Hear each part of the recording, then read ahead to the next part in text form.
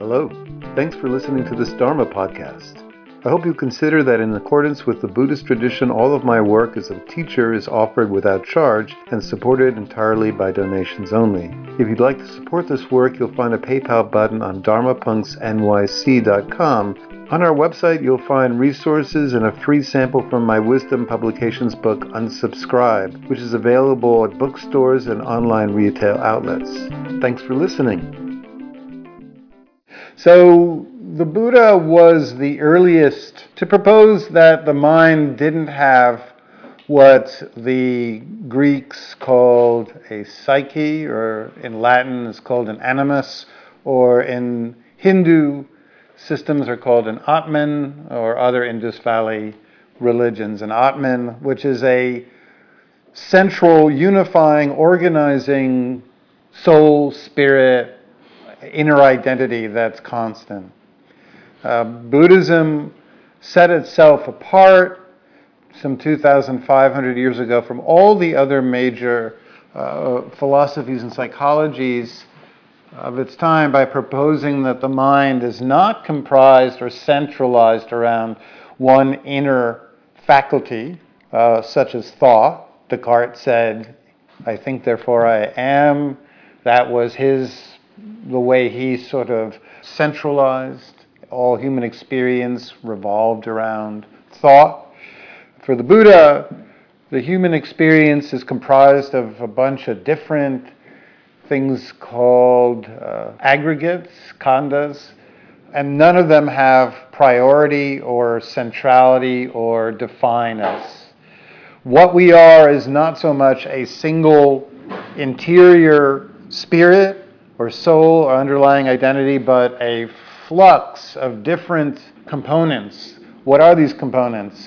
Things like body sensations, feelings, which are muscular tensions and contractions in the front of your body, and also states of attention, moods, thoughts, perceptions of the world. The Buddha said that these aggregates sometimes have our attention, sometimes are foremost in mind, sometimes our awareness of the outside world is very little. Thoughts come to the fore, awareness of the body goes down. At other times the body's in pain, awareness of what's going on around us, and our thoughts are far less prominent than a physical sensation. Other times when you're in a beautiful vista, suddenly perceptions of the world, external sensations become far more dominant, and your thoughts become less prominent. So we are a little bit like the metaphor used most common in Buddhism is a river. A river sometimes can be very clear, have nothing in it, just be water. Other times it can have twigs and rocks and mud and so forth. So that's pretty much akin to the human experience. There's no defining core element to it. So bear that in mind, that was one of the Buddha's great insights 2,500 years ago, and it took 2,400 years before Freud came around and basically proposed what's called the triune mind, which is the idea that Freud as well said there is no central organizing principle in the mind that animates us. That in fact Freud said that there were three different systems in play, and none of those systems, I should say, ultimately define us. They're just these systems, and they each have a role to play, and you can't really get rid of any of them, but sometimes they become out of balance, and that's when there are troubles in life. So for Freud, these three systems were the id, the ego, and the superego. You probably heard those terms. Unfortunately, they've been completely bastardized in our current language to the point where people think that when somebody has an ego, that means they're grandiose and think a lot about themselves, which is not, I repeat, at all what an ego is. It's perhaps the most bizarre modern translation imaginable of a faculty in the mind that's not only necessary for our survival, but is actually a quality that when it works well is what makes us be able to live meaningful lives. So what are the roles of these three systems in your brain, according to Freud? Well, the id, which is a word that roughly means the it, the id is basically all of the core drives that we are born with, that are essentially hardwired into everybody's mental processes. They are essentially, Freud said at first, two drives. The first was the libidinal drive to discharge pleasure, to seek pleasure. And the second was the aggressive drive.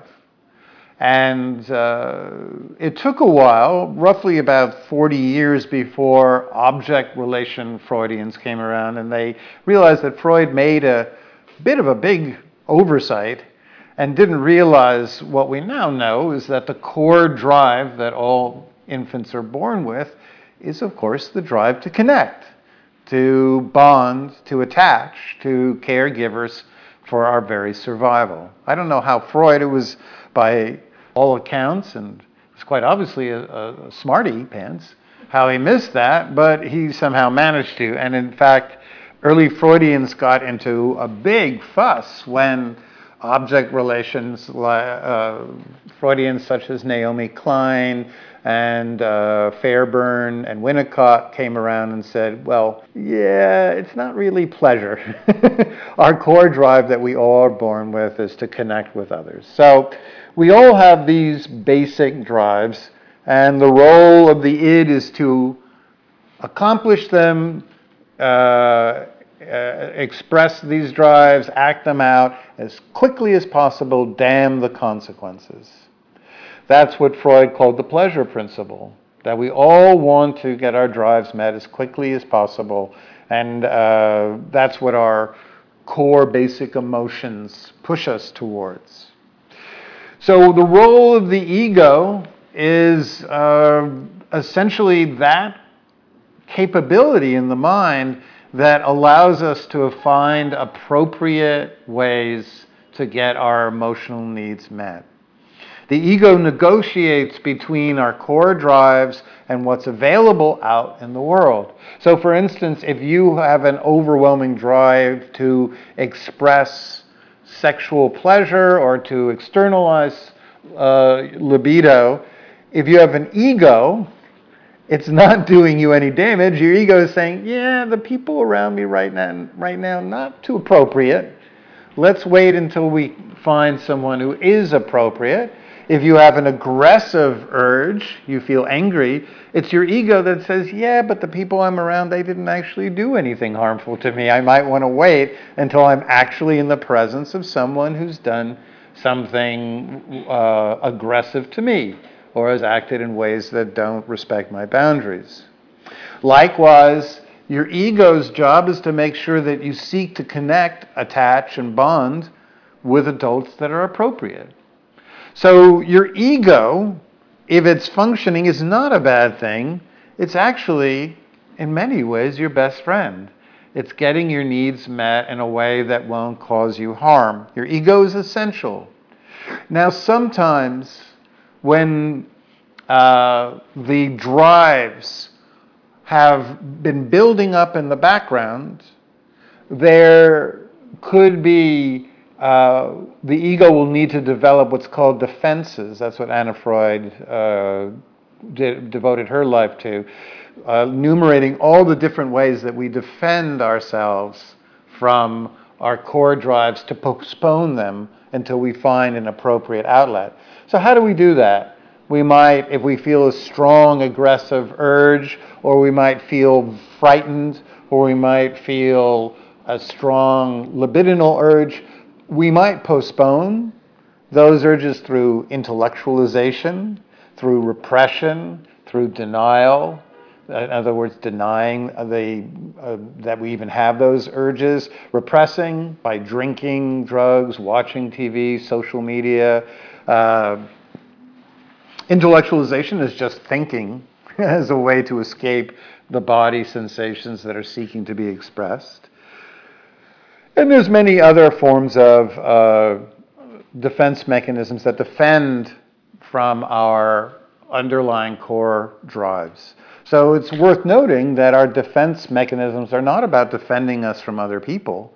They're about defending us from those core emotional, ingrained, very strong impulses that sometimes can create a lot of damage for us.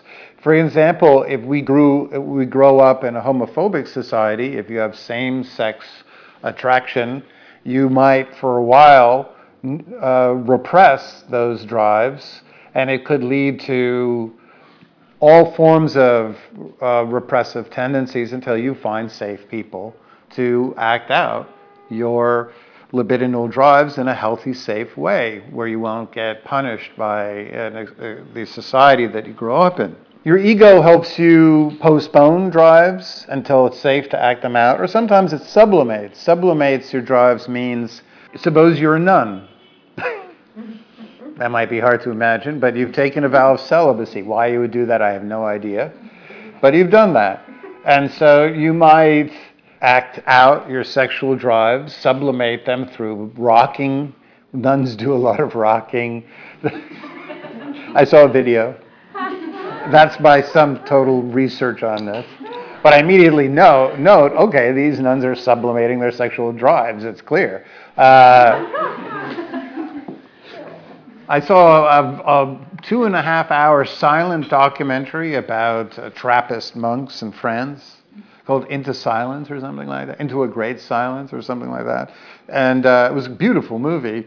But to sublimate their sexual desires, they did these weird physical things too that were interesting to watch. So you'll have to watch the movie to know what I'm talking about.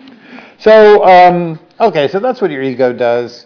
And then there's your superego. So your superego is essentially an internal structure that maintains a sense of what societal obligations are, what the world expects of you. Why do we have this? Well, human beings are perhaps the most social species there is on the planet. We are a social species because our entire survival depends on our ability to develop communities and work in small groups and collectives to survive. We didn't, as a species, have any of the body armor or physical capabilities to survive, so we depended upon, essentially, our ability to create tribes. And we survived for almost the entirety of our species' existence. If we've been around starting from the first version of Homo sapiens about 1.8 million years ago, roughly 1.75 million years was spent in hunter-gatherer collectives. And the way we survived was by forming those small groups. So it's essential that we developed to survive some inner faculty that would remind us of all the behaviors that we needed to do to stay well cemented with the tribe, and all the behaviors that could lead to expulsion from the tribe, because expulsion from your community or tribe for much of human species existence would lead to death. If you weren't in a tribe, you would die. The superego is this introjection of all of the rules and things we believe we need to do to look good to other people. Unfortunately, here's the rub. The superego is established very, very, very young in life. It starts at around age 1, when the development of it is, around the same time as attachment patterns start being ingrained. And guess who's in charge of creating your superego? Any guess? Yep. And for many of us, that's okay news.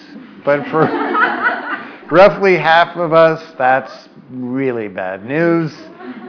Even if you're one of the lucky ones with secure parents who can create a reliable sense of love and attention, you still, as an infant, hear the word no 400 times a day. The parent, when it feels proud or happy or delighted by the child, generally doesn't use language that much. They simply convey their delight and their welcoming feelings through smiles, hugs, elated facial expressions, and body language. But when the parent is stressed, is trying to stop the 2-year-old from wandering off again and again and again and again and again, the caregiver has to rely on basically negative injunctions. No, stop. Don't run. Don't run into the street. Don't hit your sister. Don't tug the cat's tail. Don't jump. Don't, grab for the food. Put that away. We're in a supermarket. You can't choose what we're going to eat, etc. By the time a child gets to be a teenager, it hears the word no some 200,000 times. Now, on top of that, not only is the dominant languaging no or negative, but also, in fact, the brain has what's called negativity bias. We tend to remember negative experiences with 5 times the neural strength than we remember positive ones. So you're already primed to remember all of the negative experiences with 5 times greater attention. So by the time we start to be ready to go to kindergarten, and we're going to be doing now socializing on our own, that's when we rely the most on the superego, which is that inner voice in the head that tells us what not to do and what to do to make ourselves look good to others. It's the socializing voice in the head.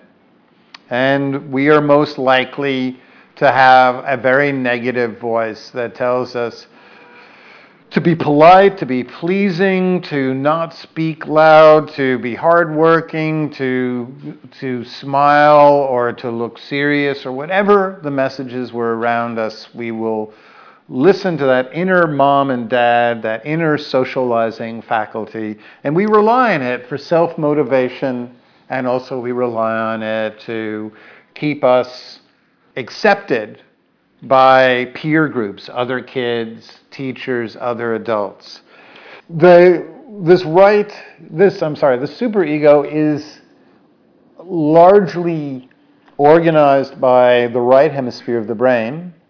Right hemisphere of the brain, it's appropriate that it organizes the superego because that's the hemisphere that's most concerned with rejection, most terrified of being outcast. It's the lobe of the brain that's far less language-based. The language it does have the vocabulary is certainly more limited. It still plays a role in language. And this is what's interesting, is that the superego is a voice that's very similar to all the other thinking in your mind, but it's governed largely by your right brain, whereas the rest of your thinking is bilateral.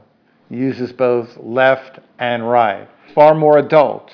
It's far more aware of your current capabilities. It's far more appreciative of all the skills and all the things you've accomplished in your life. But that inner voice that essentially speculates about how other people regard you, that was a internalization from very, very, very early developmental stages of life. What does that mean? Well, it means that despite how easy it is for the superego to sound exactly like the ego, in that they both can use language, they both can repeat ideas in the head, they both even can create at times negative visuals, the right hemisphere is not based on current perceptions of your life. It's based on introjections of old fears that your parents had about you being rejected or looking bad to other people. The terrified or the frightened concerns of any parent that their child, when it goes off to school or goes out into the world, might represent itself poorly. And so the parents essentially ingrain this repetitive, very, very fear-based concern. If other people don't like us, bad things will happen. And that other people are generally perfect and we are not. That there's something that we have to constantly be worried about in ourselves because our parents, when we're very young, constantly see us acting out on impulses, and it's their job to provide us with an ego function until we develop it. It's their job to stop us from acting out on our core drives. So the parent views the child as this wild force that's always getting itself in trouble, whereas other children and other adults are portrayed as largely skillful, self-controlled, refined. And so we internalize that sense that there's something wrong with me, that if I'm not constantly on guard and worried about how I compare to other people, that I live up to other people, something really, really bad will happen. I'll get in trouble. And when, as children, we get in trouble with our parents, of course, it feels like a disaster. So in addition to these early established fear-based, terrified of exclusion, the superego also has another component, which is called the ego ideal, which is it creates a version of the ideal you. That's the you that you're always falling short of. That's the you that should have accomplished so much more. The ego ideal is a construct established very young at age by essentially language, interjected language with our parents, where our parents essentially say, I love it when you do this. I love it when you're like this. This is the you I want to see. So we create this, essentially this fabrication of there's this perfect me that I am somehow falling short of, not living up to. So the harsher at times our parents could be, or the more stressed out they could be, is to the degree as well that we will have interjected voices that are very shaming. The right hemisphere uses social emotions to keep us in line, social emotions such as shame and guilt, and when we do well, it creates feelings such as pride. The more dysregulated our superego is, the more negative our self-esteem, the greater the preponderance of this socializing faculty in the brain. People will then develop compensatory strategies to shut it up. They will rely on competition, addiction, alcoholism, drugs to stop the self-conscious, despairing, hypercritical inner tyrant that basically says that, oh, why did I say that? People think I'm an idiot. They're going to fire me. None of my friends really like me. Oh, look, there was a party. I wasn't invited. That just goes to show nobody cares about me and so forth. So to essentially try to control that, we develop compensatory strategies. One of the most common is grandiosity, of all things. To fight inner lack of esteem, many clients I've worked with will then develop extreme grandiose fantasies of their self-worth to try to quiet that inner critic. It doesn't work, by the way. I'm sure no matter how much Trump feeds on his power, still the inner behind the narcissist is always this wounded child who's essentially hurt that daddy didn't give him enough attention and love. The superego, when it's dysregulated, is an old tape triggered by an exceptionally fear-based structure. It has unrealistic standards. It is immune, by the way, to logic or reasoning. No matter how much you try to sit and say, but I really am, not as bad as you're telling me, that part of the brain, the right hemisphere, which essentially activates, the theory goes, the superego, is not capable of reasoning. It's a part of the brain that essentially, after around the age 4 or 5, the right hemisphere has its great growth spurt, its great day in the sun from age 6 months to 5, and then it gradually seeds into the background, creating emotions that encourage us to seek safety and security. Meanwhile, the left hemisphere, which is the much more conceptual, representational, focused, accumulating, guided, goal-oriented part of the brain, gains control roughly around age 6. So, but it's always there. And whenever there's any setback in life, whenever there's any feeling of loneliness, whenever we're under stress, the superego can be triggered, and it's always available there to tell us that we've fucked up, that we've blown it, that other people don't like us, that something bad's going to happen to us because deep down inside nobody really likes us or cares about us, etc., etc. The Buddha called the id, or the core emotional seeking for pleasure, was tanha, but bhavatana was his word for that ongoing fantasy that there's a better version of us that we need to become to find happiness, that there's something wrong with us, and that there's somehow this better me that I have not lived up to. And if I could only take the right course, read the right book, hear the right podcast, if I could only, I don't know, wind up in the perfect relationship, there's something that, damn it, I'm doing wrong. And if I could only figure out what it is, I could become that better Josh and everything would be better. And that, for the Buddha, is bhavatana. And it's one of the principal sources of suffering. By the time we're an adult, we don't need the inner socializing faculty to keep us either motivated or to keep our behaviors regulated. Our egos are fully developed by that point. And also we have a part of the brain called the striatum, which is the habit part. We develop routines. Even if you didn't have that voice in your head that says, "What's the matter? You're late. They're going to be angry with you." You still would get up out of bed. You'd still brush your teeth, put on your clothes, go to work. Because by this time in your life, you've deeply ingrained those routines. And it wouldn't be possible for you to simply put them aside. But we still somehow, because it was so dominant in early life, we so relied on our superegos to survive and look good and maneuver and negotiate through the complexities of early social environments. We've come to rely on this voice that says, "What are you doing? What's the matter with you? Why did you say that?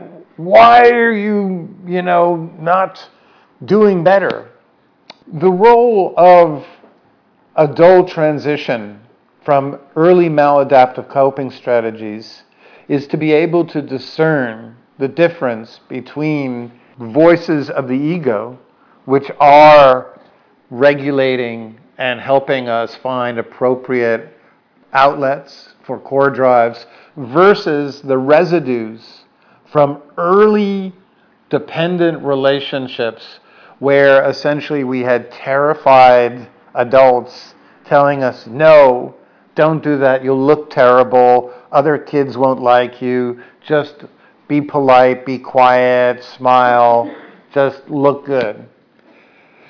How do we tell them apart? They both use language. They both sound like us in our heads. It's very easy to confuse ourselves with these inner voices that are shaming, guilt-inducing, or sometimes pump us up with feelings of pride when it's not exactly warranted. So there's a few ways. I'll go through them, and then that's what our meditation will be about. One, try to visualize someone who's a close friend, who loves you, who cares about you, who accepts you for who you are today. hold an image of that person in your mind, and then see if in any way that image of your friend is in any way compatible with the voice that is speaking to you in your mind. If you can't imagine someone who is caring and loving, who accepts you for who you are, saying the thought, then it is not your ego. It is actually a maladaptive, superegoic function that is a residue from childhood that you no longer need guiding you through life. It's something that relies again on shame and fear to keep you in line. 2, visualize yourself or visualize a friend and imagine yourself saying what your thoughts are telling you. Ask yourself, would I ever say this to someone I love or care about? Could I imagine going up to a close friend that I care about, and when they're feeling stressed out, saying, by the way, I just wanted to let you know right now, while you're stressed out, that nobody really likes you that much. That deep down inside, they're just putting up with you, and that frankly, some of us think you're a failure. If you can't imagine saying that to someone, then again, it's an early tape recording that was implanted roughly between the ages of 2 and 3, a recording of a stressed parent that was at their wit's end, that because it was a negative, frightening experience, your right hemisphere latched onto, and now it's become a tape in the brain, and it's not helping you anymore. 3, mindfulness. When we are triggered by voices that are activated by right hemispheric functions, there's a far greater somatic stress in the body than when we're using bilateral thought, which is higher order thinking. Like when you're planning a trip, or when you're you're strategizing about a project at work, or when you're planning something creative. If you scan your body, you'll probably find that your stomach is not in a knot. You'll probably find that your throat is not tight. That's because the left hemisphere has far greater control over the vagal vagus nerve, which runs down the front of your body. But if you are being held captive by your superego, by the shaming, negative aspersions that sometimes can come about, you will find that the vagal vagus nerve will tighten. Your stomach will become taut. Your throat will feel like it's become gripped. There'll be maybe clenching in the jaw. Maybe there'll be a tightness or a hollowness in the chest. But you will have a vagal contraction because that's what the right hemisphere does whenever it triggers thought. And 4 is the 2 lawyers technique. And before we have our meditation, I'm going to give you a little example of the 2 lawyers technique, because we're not going to do it in the meditation. So for a moment, close your eyes. And I want you to bring to mind your inner prosecutor. This is a trial in your brain. And like in all trials, your inner prosecutor is trying to get an indictment of you. This is the voice that tells you everything you've done that you fucked up, every way you've fallen short, everything about you that's unlovable, everything that's unlikable, in every way you have messed up. So think of 3 of the most familiar self-criticisms or self-negations that you hear, and just don't edit them, don't fight back, just allow the inner prosecuting attorney in your brain state the 3 reasons why you haven't lived up to your full potential in life.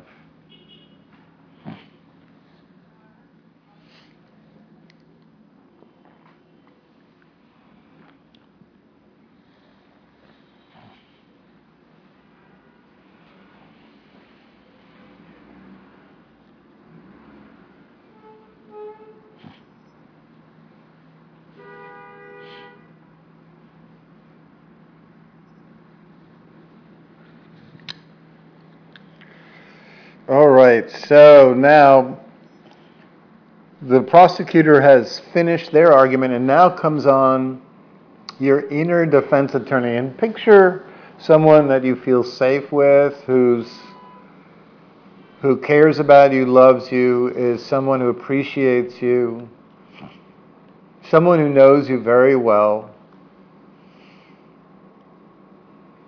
And they might not need to know all the arguments that they will present, but just someone who really cares about you. And then, what would the three things that you would want someone to know about yourself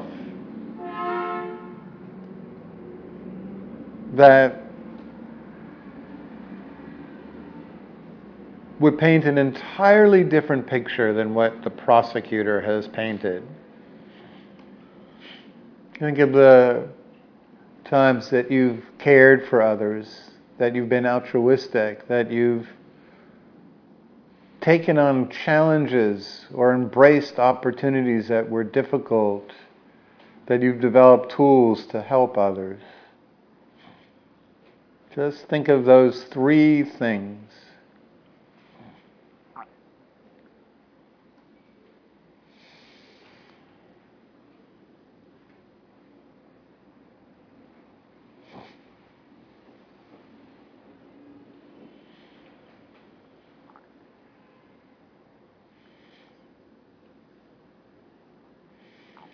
So when you're ready, you can open your eyes.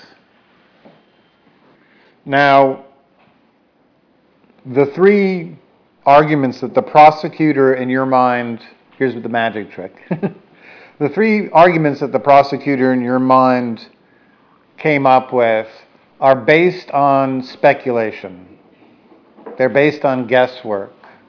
They're essentially either guessing that other people are better than you or don't have the same struggles that you have, or it's based on the speculation that you've made a mistake, but the speculation is that nobody else has made the same mistake, the same error, the same thing that you repeat in your head as something that makes you unlovable. The prosecutor is sort of pointing that or presenting that as if you are unique in having made that error or having that flaw. But in fact, that's not the case. That's a distortion. On the other hand, all of the three things that your defense attorney said are absolutely true. Are absolutely 100% true about you. The voice that's been disparaging you is based on a speculation, a unfounded belief that somehow the mistakes we make are unique, that are ours alone, that we've somehow not lived up to normal human standards. On the other hand, the three things you come up with to essentially build up your esteem are not in any way based on any speculation at all. They're things you've actually done. Just bear that in mind. So now we're going to do a meditation that will help us discern the difference between normal thinking and the inner critic. Okay, so closing the eyes, and just find a really, really, really upright but relaxed. If you like, rock with your eyes closed from side to side, forward and back in circles, and then without any supervision by the thinking mind, here's where we're going to ask the right hemisphere to be completely in control. Just ask the embodied mind to come to a stop and find what for it feels like a good, upright, relaxed, comfortable position.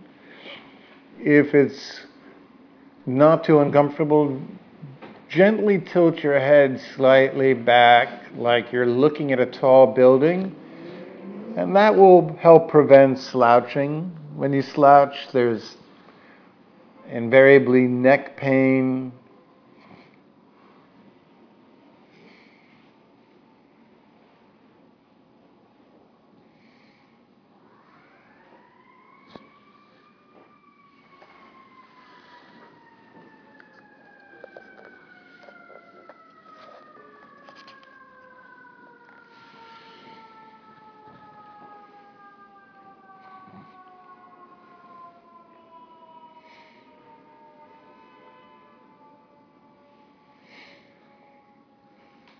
So let's take a few breaths just to arrive.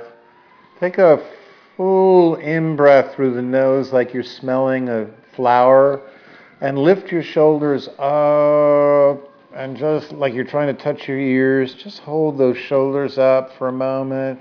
And as you breathe out through the mouth, drop your shoulders down like you're putting down two 60-pound suitcases. You've just landed and you're dropping your suitcase in the car, and you don't have to carry them around anymore, and your arms can just fully fall by your side. And if it feels good, gently pull the shoulders slightly back to open up your chest, but not too much, just whatever feels right for you. And let's have a second in-breath, smelling the flower and pulling in your belly while you smell the flower, and then holding it. And then breathing out the candle with your mouth, softening the belly. That's great. Just allowing a soft belly to receive the breath from here on. And then for the third in-breath, again, smelling the rose, as it were, and squinch the muscles in the face. Squinch, locked jaw, tight eyes, squinch nose, forehead, and then breathe out. And just release the jaw, soften the micro muscles around the eyes, release the muscles in the forehead, just allow the mouth to fall into, if possible, without it being forced, a Mona Lisa type smile, if that's available. If not, don't worry. We just allow your face to find a natural expression. And now we're going to try to establish the body,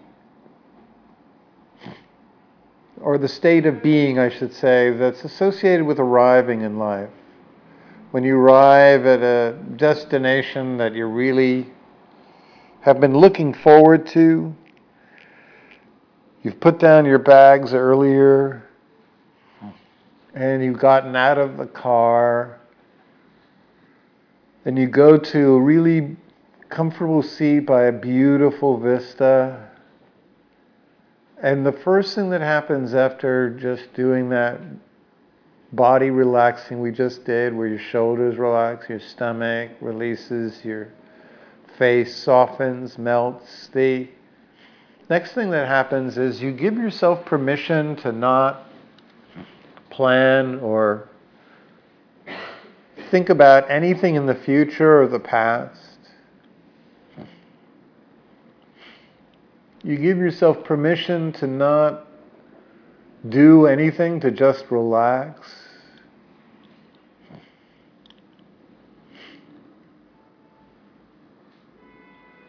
You have no desire to be anywhere else. You've arrived at a place that you've been longing to. One of those wonderful moments in life where you just give yourself permission to fully land. And finally, you've got no one to worry about. You don't have to people please. You don't have to get anyone's approval. This is your vacation. You don't have to in any way worry about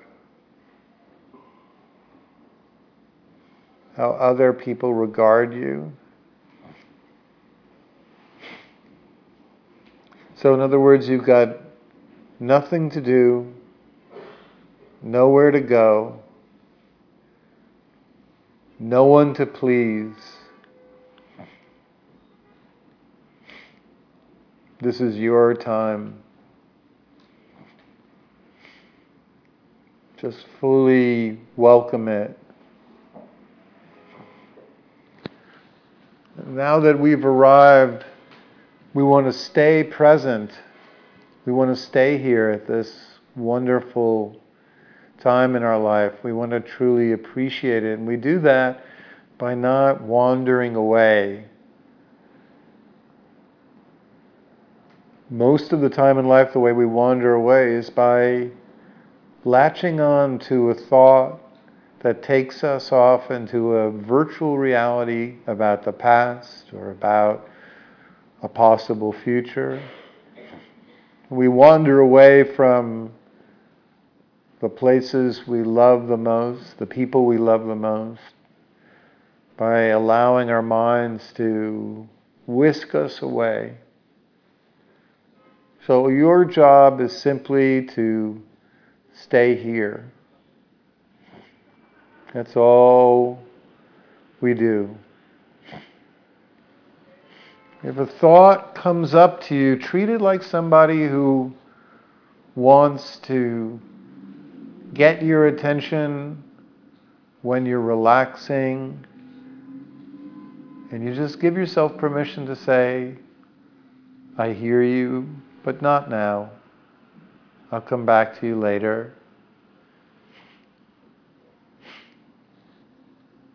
It's like a salesperson that's wandered into your favorite spot, and you don't want to be rude, but you don't want them to grab hold of your attention. You just say, thank you, but I'm okay. And if a thought somehow gets past your defenses and you wind up letting go of the present moment, the sounds that surround you, the feeling of your body breathing, those are the present time experiences. The lights flickering behind closed eyelids. The feeling of just being alive right now. But if one of those thought salespeople grabs you and pulls you away into an inner virtual reality, just let it go, bring your awareness back. No anger, no frustration, no impatience, nothing but feeling good that you're developing awareness of what's going on presently, internally. That's mindfulness.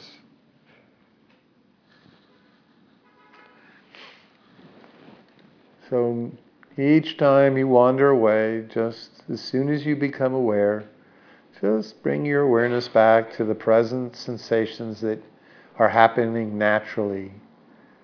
The sounds of cars from the street, the feeling of your body breathing,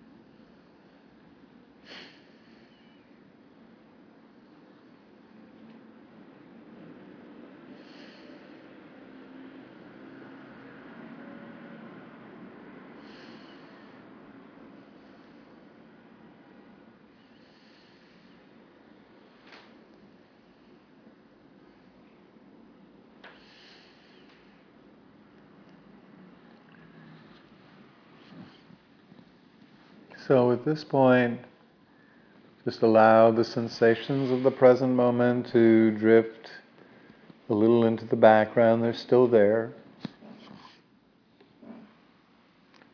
And now welcome, if it's still available, see if you can bring it back to the foreground, that inner critic. What is the thought that we most punish ourselves with? Or the most punishing thought, I should say, that arises in our awareness? What is the greatest indictment that we hold over ourselves? Just allow it to be there.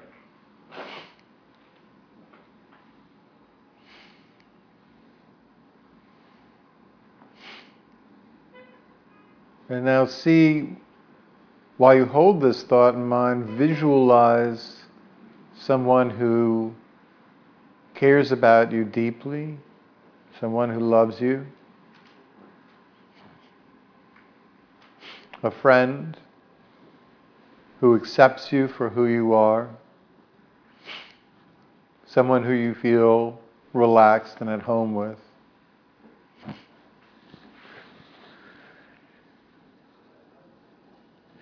Could you ever imagine this person saying this to you? Is the thought in any way compatible with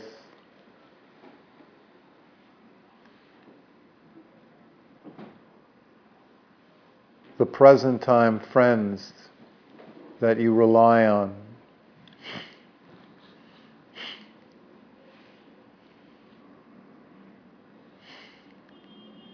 If you disclose this thought to your friend, what would they tell you?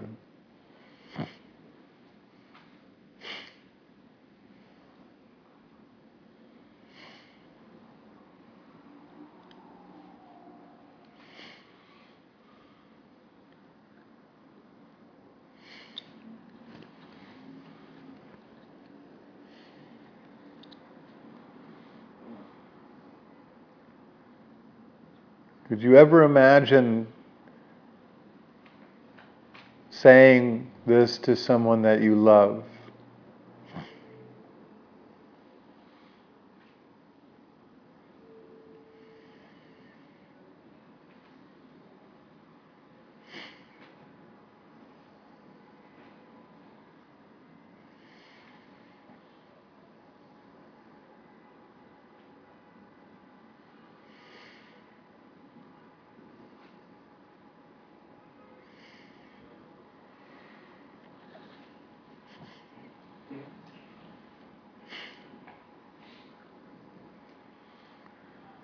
So while this negative thought is present, now scan down your body, starting with your face,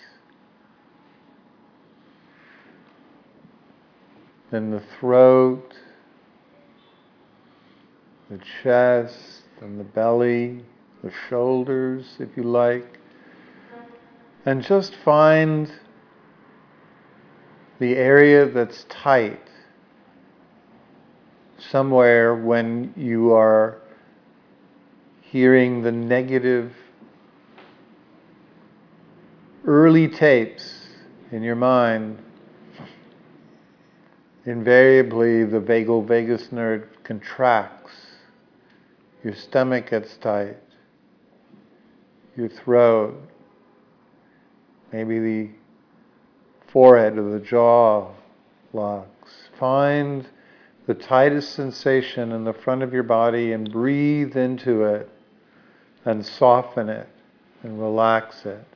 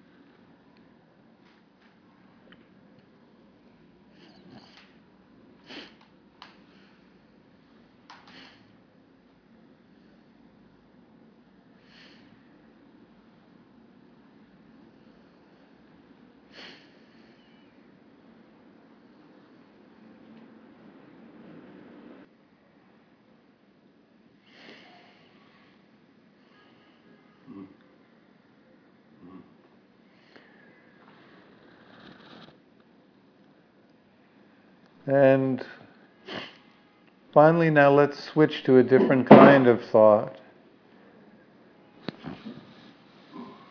Just visualize someplace you'd like to visit or travel to. Someplace you've always wanted to go.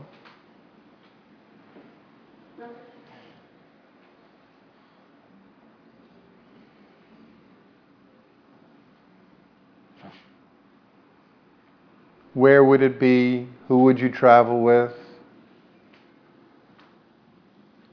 How long would you stay? And while this inner image and idea is playing out in your mind, scan again down the front of your body and see if you can tell the difference between this body that occurs when both hemispheres of the brain are working in tandem versus the body you felt only moments earlier that was triggered when one hemisphere is dominant.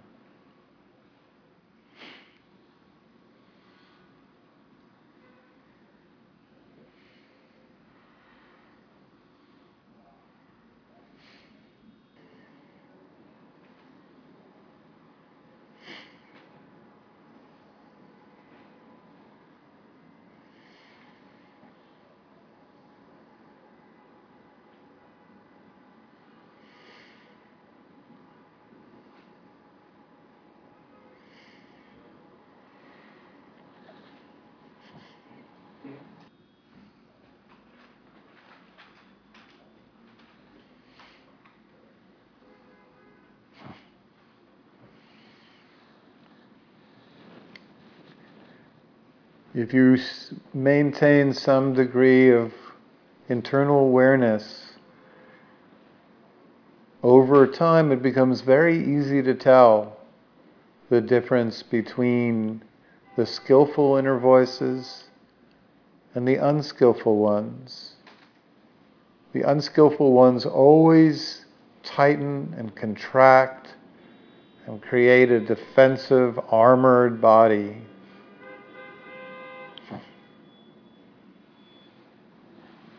So, in a moment I'm going to ring the bowl. And the request is that you, when you hear the sound, just open your eyes enough to see the ground in front of you.